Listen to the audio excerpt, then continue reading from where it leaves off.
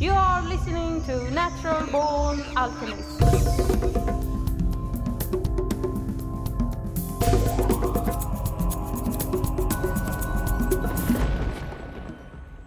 Welcome to episode number 235 of the Natural Born Alchemist podcast.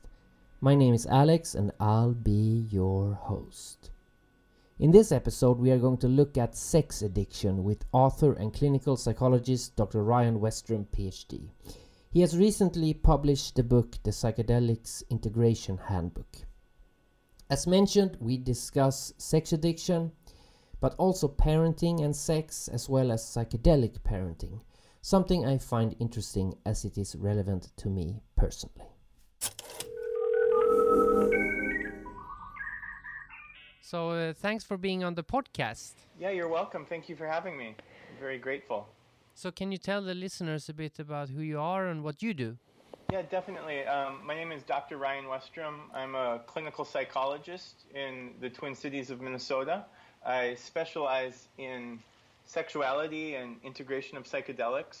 I recently just authored a book called The Psychedelic Integration Handbook as a guide for both recreational use as well as therapeutic studies in the realms of psychedelics. And I specifically focus on the intersection of sexuality and psychedelic integration. So how would you do that? I mean, how does sexuality and integration with psychedelics go hand in hand?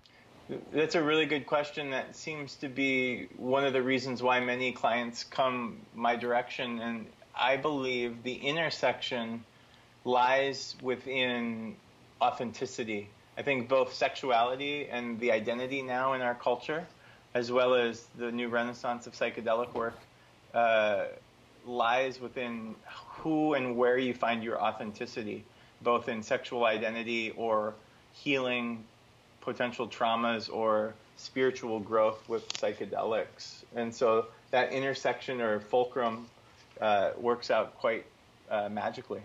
So when I've been in psychedelic rituals or ceremonies, because I've read about the hippies and that, and they were having a lot of sex and orgies while they were doing psychedelics. But my experience using psychedelics is that that would be very difficult.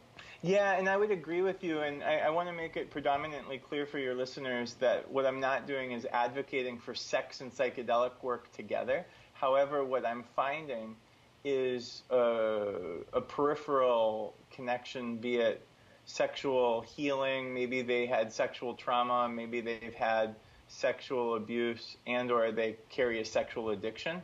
And what's manifested in the psychedelic work and the integration that I'm doing is I'm finding there's a real clear understanding of their sexual needs potentially and or their sexual history in psychedelic work. It's a supportive mechanism for healing. I would never kind of instruct, like you said, the 60s or the hedonistic era of sex and rock and roll or sex, drugs, and rock and roll. I think psychedelics, there's a paramount to making sure we're consensual. Does that make sense? So when it comes to people that are addicted to sex, is it that they're addicted to what it feels like, or is it something else they're actually trying to, push away by sex? I think the catch-22 of sexuality and authenticity and then drawn to, the identification of porn addiction really resonates when you start talking about if you're running away or pushing against something you might not want to look at. And so with sex addiction and or pornography addiction, the issue lies in they might not be facing something they need to look at, right? They might not be really looking at their concerns. And ultimately, I've seen psychedelics being an amazing gateway for them to see where their healing lies as it relates to sexual addiction or what their potential draw to that behavior is.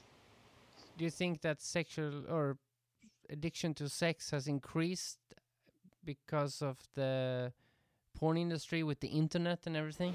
Honestly, that's a really touchy kind of conversation. I do believe that there's a value in sex positive expression, such as pornography, and certain elements of pornography could be seen as sex positive.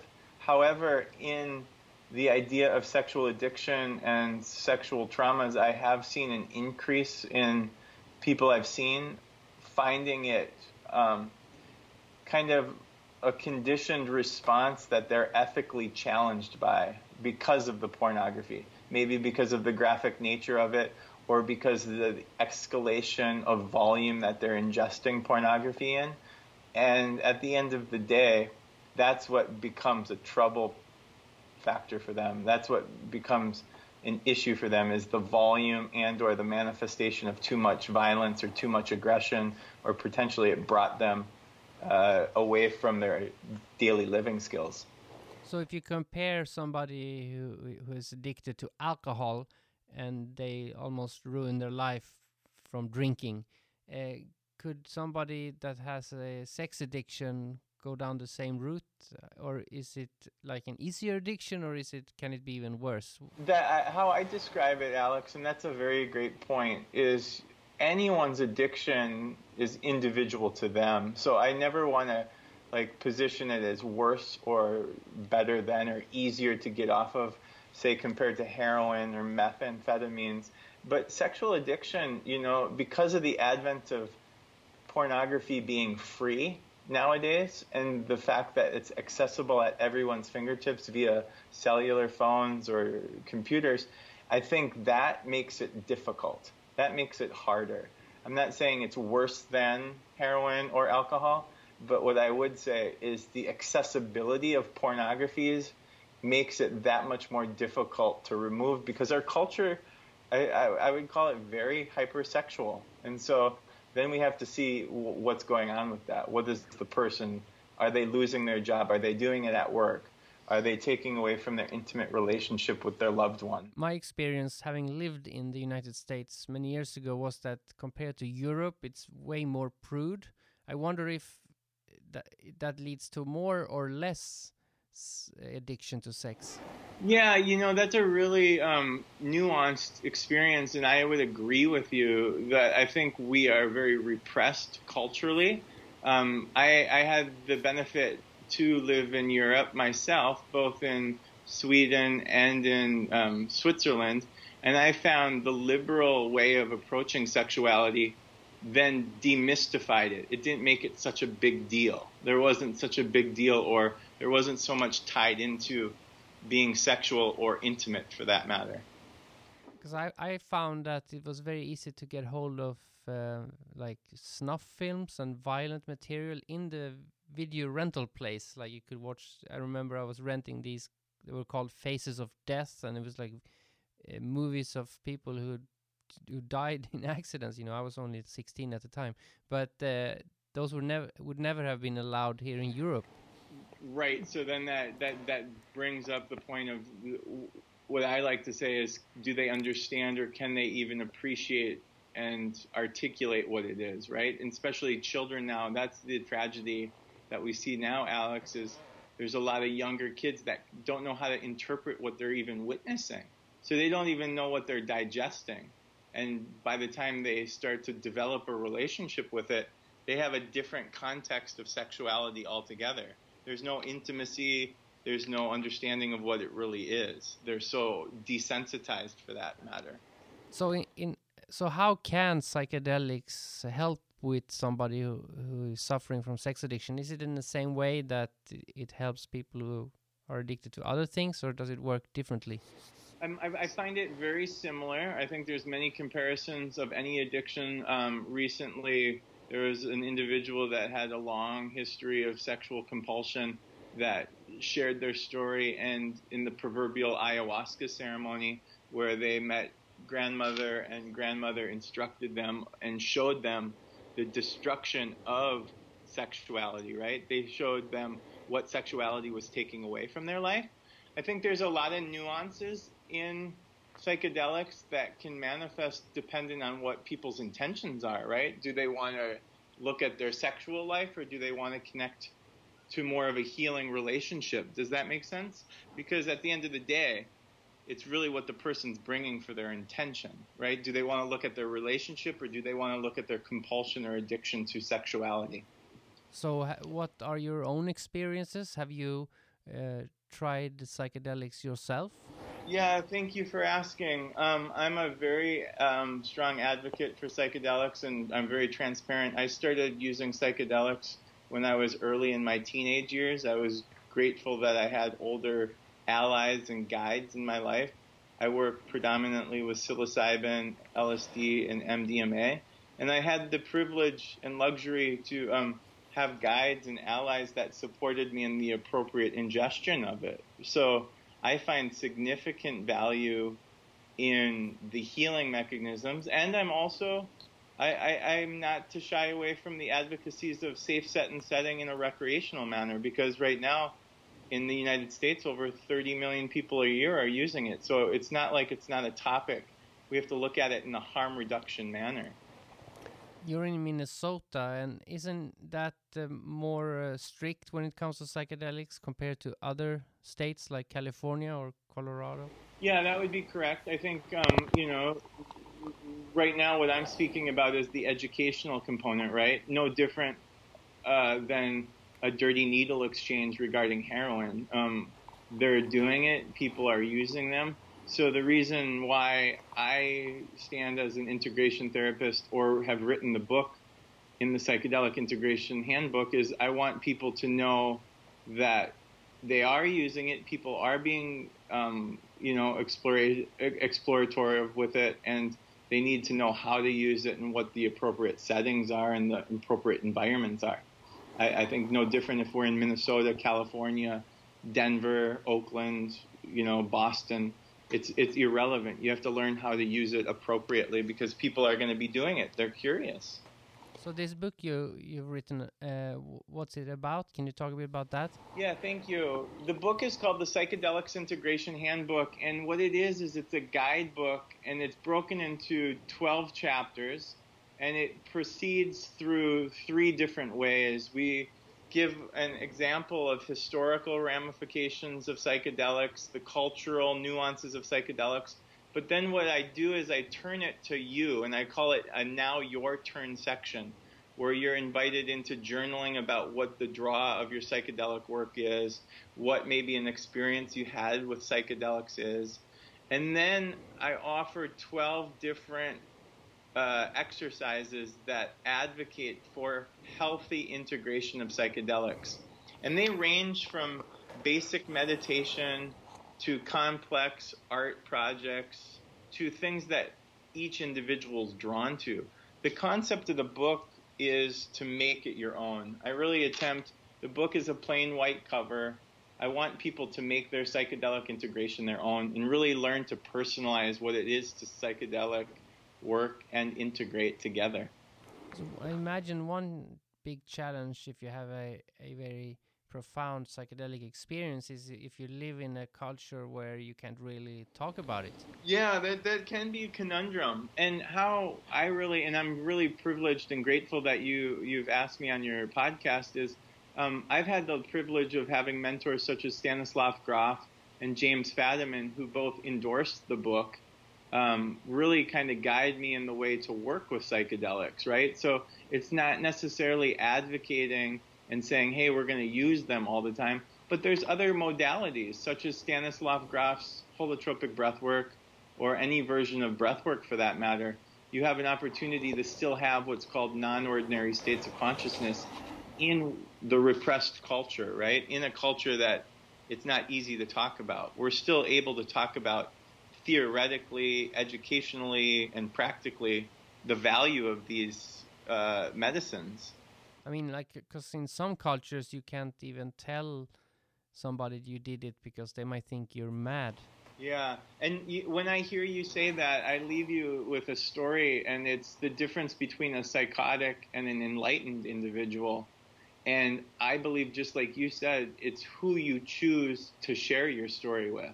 So the difference between someone that could be perceived as psychotic versus someone that could be perceived as enlightened is simply who you're choosing to tell that story to. And I would agree with you. Maybe I go down the road and talk to someone about my advocacy of psychedelics, and they might think I'm, not too sturdy or not too frame of reference as sane. But I believe that this work is important to talk about. So if you have like a patient that's addicted to sex, do you like advise them to use psychedelics, or do you have ceremonies yourself? How does it work? No, that's a good directive question. And at the end of the day, what I do is I really encourage education. I encourage what their purpose is. I talk a lot about their purpose of why they're drawn to psychedelics as a healing modality for sexual addiction. The second thing is I want to reflect on what their experience is. Similar to you asking me about my personal experience, I want to make sure people have had experiences. I do not do direct ceremonies, nor do I, hold space directly for clientele. I simply work with the integrative process, the framework of the psyche, the understanding of the purpose moving forward. A lot of people coming into my office, they're drawn to this because of the advent of this new renaissance, but they're not sure why. And so a lot of what I'm doing is helping them work through it. And because of my long history with my own personal exploration of psychedelics and my relationship with different communities, I help them see if it fits, if that's their fit, right? If it works for them, comparative to cognitive behavioral therapy or any other kind of treatment. Even though America might be more prude than Europe, the whole modern world, I imagine, is more prude than the past. I mean, like the Romans, they had both men and women. They didn't even consider themselves homosexuals. They were just like, there's nothing. You make love with your friend and you make babies with your wife. And then even before that, with ancient cultures, there's many reports about them living in more of an orgiastic kind of society. So I guess the whole modern world is more prude when it comes to sex than the past.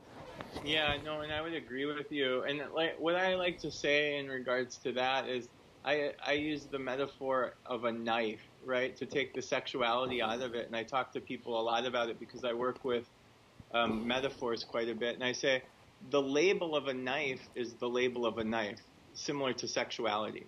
It's the assigned meaning you give it. A knife could be used as a murder weapon. At the same time, a knife could be used to create a delicate, amazing meal.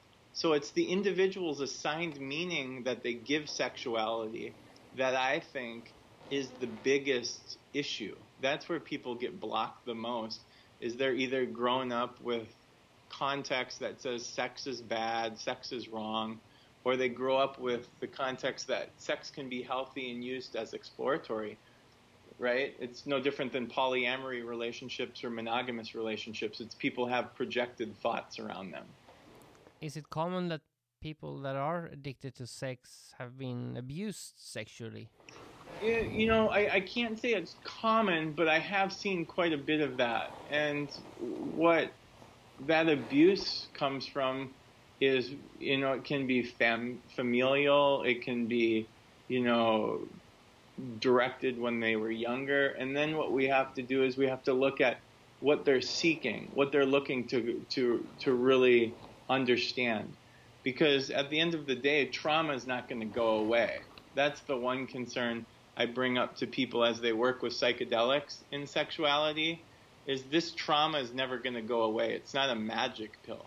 But what it can do is it can give you a perspective to see it differently, right? You'll be able to see the nuance of the sexual abuse and maybe have a better understanding of what the issue was or what the concern was.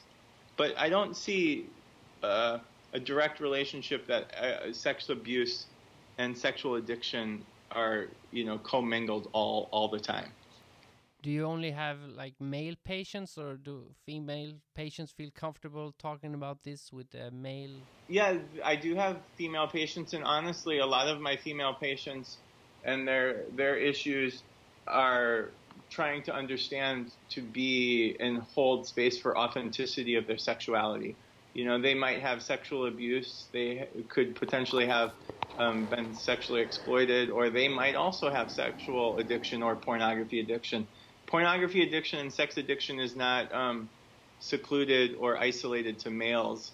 So a lot of the women that come in, it is beneficial to have that gender difference. I actually find quite a value in working with clients that have a unique gender identity, such as trans. Maybe they identify as heterosexual or asexual. So the gamut, the spectrum, Alex, is broad. It's not just isolated to both identifying as gender female or gender male.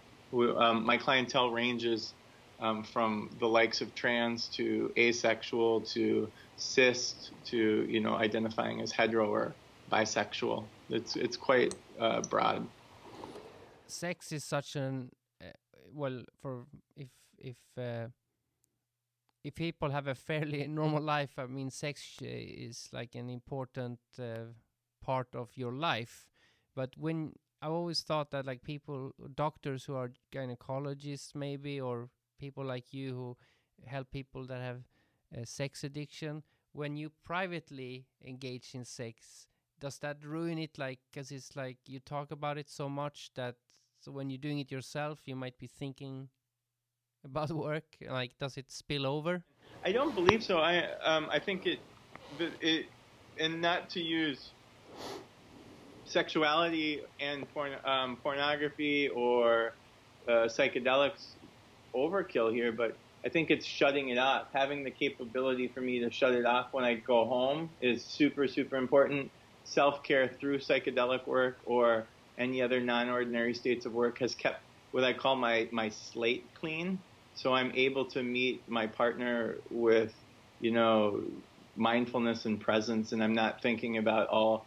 People have asked me that before. Do I carry a lot of the stories? Because I hear a lot, right? So it's not the case personally. I can't speak for everybody, but I think self-care and, you know, your own work. I think it's important as a psychologist to do your own work to keep your slate clean, so you're not carrying over or projecting your stuff into your personal life.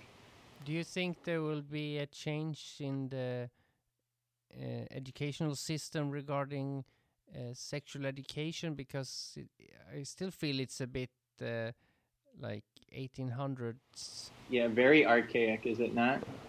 I hope so. I think speaking to children about it is so important, and I alluded to it a little earlier, is some of my youngest clients are 10, 11, 12 years old, and what I like to say is they're amazing at observing, but they're awful at interpreting. So what we need to do in the educational system is as adults have the courage, one, to be imperfect and know that we're not going to be able to tell them everything right. And secondly, we need to give them information so they know what they're actually seeing. Because the advent of the internet has given them, you know, freedom to type in and explore anything they want, right? And that can be a big problem because they don't know what they're actually doing. So educationally, I do find it important to have the courage to talk about it. What's the average age when children become sexually active? Maybe not even physically, but mentally. Well, what I'm noticing, and this is just again from my own vantage point and from my research, that clients and kids are starting to become curious, and not to bring in Freud, but they're easily becoming curious at 9 and 10. So if I was talking to parents in a workshop, I like to tell them that they should be having the conversation 2 years before they start witnessing things. Unfortunately, they don't know when that is, and I like to say it's easy to have the dialogue at 8 years old about what sex is. I mean, I'm not talking about the details. I'm not talking about the graphic nature of what sex is. I'm just talking about the fact that that's what's happening to their bodies. I'm witnessing 8 to 10-year-old young individuals becoming sexual or sexualized, and they don't know what those feelings are. So my invitation, Alex, is to teach the parents to start teaching your children about their body, not sex, but start teaching them about what those feelings are, right? To start understanding what feelings are like. And if you can start teaching emotional feelings to your children at that age, then they'll at least have some sort of understanding when they start to become overly sexual or inundated by sex on the internet or television. Yeah, so how do you do it with your children when you want to inform them about this stuff? So I personally have two children, one that's 3 and one that's 14. And the conversations that I'm having are just direct because I see what they're interested in. And the difference between a 14-year-old and a 3-year-old is very drastic. So I'll give both perspectives. With the 3-year-old, I'm introducing her to her body. I'm letting her know that she's getting excited or that she's interested in something, such as a toy. And so I'm asking her what the feeling's like to be in her body. What's it like to like that toy? What's it like to be close to your teddy bear? So then they're starting to put 2 and 2 together, and they're developing emotional intelligence related to their physical body, which I think is super important for healthy sexuality. You need to be able to tie your physical body in with your emotional mind. With a 14-year-old or anyone between 10 and 14, it changes quickly. And so you just have to be on your toes to be able to have the courage to talk about what they're bringing up. Because full disclosure, the kids are going to have more information than you even know. They're going to be telling you things that they already knew. And the biggest tragedy right now is the sexting. So with the teenagers, you have to be mindful of the sexting back and forth and not recognizing that they're in charge of their bodies. And again, Alex, you go back to teaching them to be advocates for their bodies. So I have a 3-year-old daughter. So what is your advice then if I want to make sure she doesn't think that she needs to use her body to get, assuming she's straight then, of course, but to get boys to respect her? I think the introduction, Alex, is consent, teaching them that they're in control of their body, and it's empowering. I think children are like cactuses in the desert. There's never enough validation you could give a 3-year-old little boy or little girl. And it's important to let them know that this is what I would call peripheral education around sexuality, is teaching them empowerment and advocacy for who they are. And it's not what they're showing or what they're doing or what they're behaving like, but it's who they are internally, right? Teaching them an internal compass of emotional awareness and what's going on with their physical consent of what they allow people to do. So if she doesn't want to hug grandpa or grandma, you have to give her permission to say, I'm not interested that day to hug. Or if she wants to hug, inquire what she's comfortable with, right? Give her the ability to make her own boundaries. I think sexuality and boundaries is super, it's been ignored in our culture and in our society. And I think if you can tie both boundaries and sexuality together, that is super beneficial for younger children. Yeah, she very recently noticed that her father and her mother looks differently when you're naked, but I haven't really explained it yet. Yeah, and what I think again is it's the catch that the parents aren't ready or they're afraid to say something wrong. And that's where I invite parents to really follow their intuition. And so do you see how this kind of falls back into the world of psychedelics? Is with people that understand psychedelics or non-ordinary states of consciousness, they become stronger within their internal compass. They understand what they feel safe and comfortable doing. At the end of the day, we are different people. Their mom and dad is different. And to lie to them or ignore it could only make them more confused. I was a bit nervous that I did a mistake because when the first time she noticed it, she pointed and said like, "What's that?"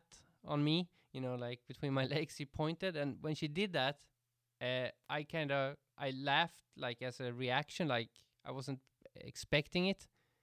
So for days after that, she like tried to do, even if I had clothes on, like pointing there, because she thought it would make me laugh. But so I thought, oh no, now I've made her think that you should do that. You know what I mean? Like, so easy to like confuse them. What did she do now? Is she fine, or has she forgotten? We have to remember children's early recollections and memories are really established between the ages of 3 to 7. So that you have plenty of time to keep introducing new ideas. No, I think I just said no. That's daddy's. You don't touch that. But then I thought, well, then maybe I'm imprinting on her mind that it's a bad thing. I mean, like, it's very confusing what to say, No, I know, and that's where it becomes a conundrum of people confused and more confused because they're afraid that they're going to screw their child up no matter what they do or no matter what they say, right? If they neglect the conversation, then they feel like they're bad. If they talk too much about it, they feel like they're over-sexualizing the child. And so it's, again, going back to the comfort level of each individual household, what they feel safe with, and going at it at a certain integrated pace. I talk about incremental. I say you have to go at it very, very baby steps. Don't dump it all at one time. So, what are your plans for the future? Are you going to write more books, or what's in store? My hope is right now I'm advocating for integration. At this moment in time, I'm advocating for integration of psychedelic work and non-ordinary state work because I want people to be able to walk with this. In our culture, it's so popular, and I want people to be able to use it appropriately so they can actually walk with it in real life. So we're not walking around like, oh, how do you integrate psychedelically and then not pay attention to your life? I want to learn how and teach people how to participate in their life with what I call a psychedelic lifestyle, right? Where they're learning what they learned in their experiences and walking with it in their real life. Daily workshops. I do advocacy for open sexuality, sex positive work. My hope is maybe to turn information towards intention, teaching people how to do appropriate psychedelic intention, following up this book. At the interim, I'm just enjoying being able to talk about it with clients and working with people individually and in groups. Time will tell. So if you have two parents that are using psychedelics, or they did use it and they benefited from it, but maybe not using it anymore, but in either case, they might like think it's such a good thing that they want to explain it to their children, and maybe, but you don't want to tell them to do it when they become older, of course. But how would you go about doing that, like informing your children about psychedelics? Because that could also go wrong if you do it the wrong way. No, and it could go tragically wrong if you do it the wrong way, or if you advocate for it in endorsing it or glamorizing it. I do a little group called Psychedelic Parenting, and I invite parents that are advocates of psychedelic use and have younger children, or teenagers for that matter. The teenagers are the ones that you have to be careful with. But what we talk a lot about in the group is the idea of introducing concepts, characteristics, and behaviors that the psychedelics have taught them as parents, right? Maybe it's a certain educational style. Maybe it's an advocacy for authenticity, to be oneself. So we're not doing it directly by talking about the psychedelic medicines or drugs. What we do is we're talking about the characteristics that we learn through this lifestyle. Does that make sense? Yeah, and when they're like, have you met psychedelic parents that, like, when the child is maybe 18 or 20 or whatever age, that they've done it with them? Yes, I've seen that, and sometimes it's worked out really well, and sometimes it's been very tragic because there's too much enmeshment. I discourage the 18-year-olds because they're still formulating their brain to work with their parents. I'm not discouraging 18-year-olds to go explore the psychedelic world. What I'm saying is, if you're doing a journey or a trip with your parents, what could be exacerbated or challenged is potential trauma from their childhood that was at the hands of their parents, or their parents might, not feel good enough. So when we're talking about the ages of 18 to 21, I would walk with very, very, very gentle steps, not to do things jointly too often. It's not to say you can't talk about it in person with your child at that age. I think they're educated and mature enough to, but you have to be careful exploring with them together. I think that's very precarious. I think that would be walking into a lion's den, in my opinion. What about facilitating, like you're the sitter? Yeah, I could see that at value. My only concern, and I've seen this in personal experience from a therapist's vantage point, my only concern is if the child sat up with a recognition or a realization that their mother or father did something to them. So there was an aha moment that they realized that their mother or father did something, and here the sitter, as the mother, is there or the father's there. My advocacy would be to have a third party that's neutral, holding space for these individuals.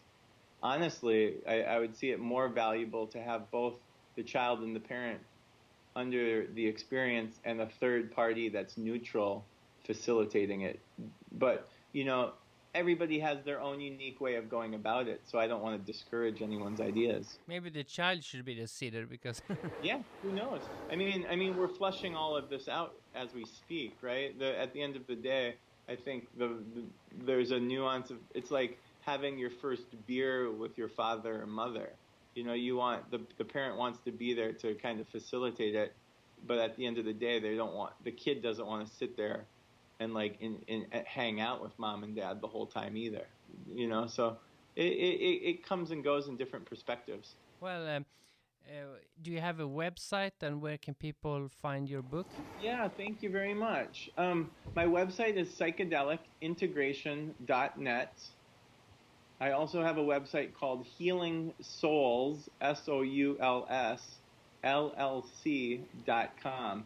Psychedelicintegration.net is where you can find the work and the education, as well as the book. The book is online.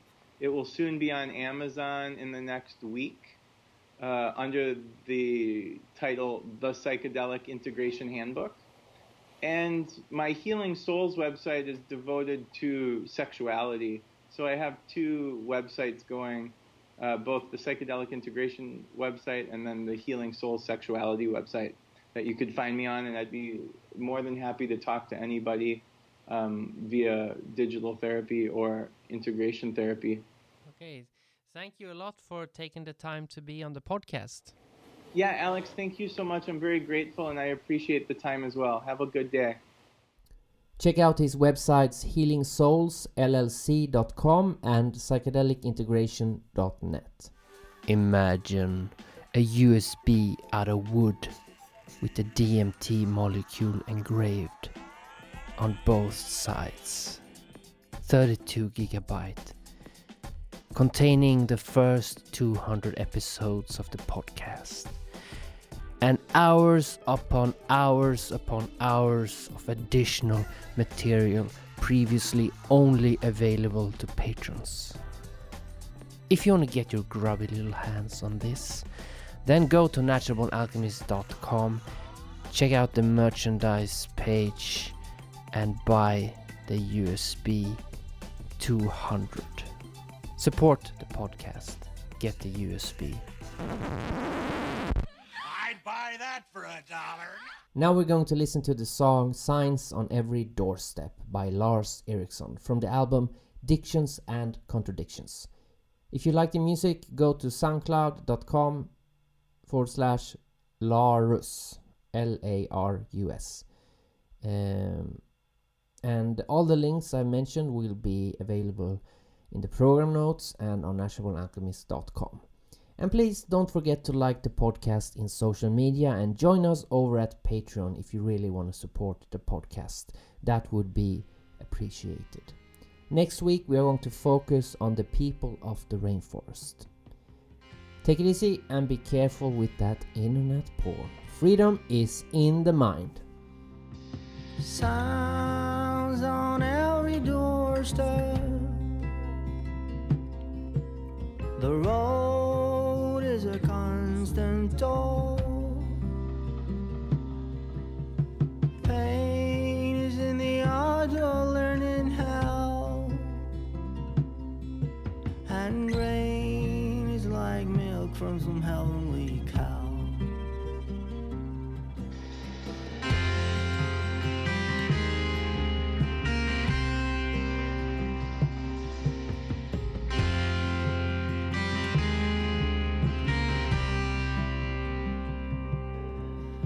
Time is a measure of movement, the same as an absence of improvement. Gain is in the art of knowing how. Being sane is like drinking from that heavenly cow. Rainbow drawings on my wall, I'm getting ready for my constant call. How I am and what I wanna be are drawing closer. I never thought this would happen to me, but as I move on my road, my sight sharp as in my teeth are getting sharper.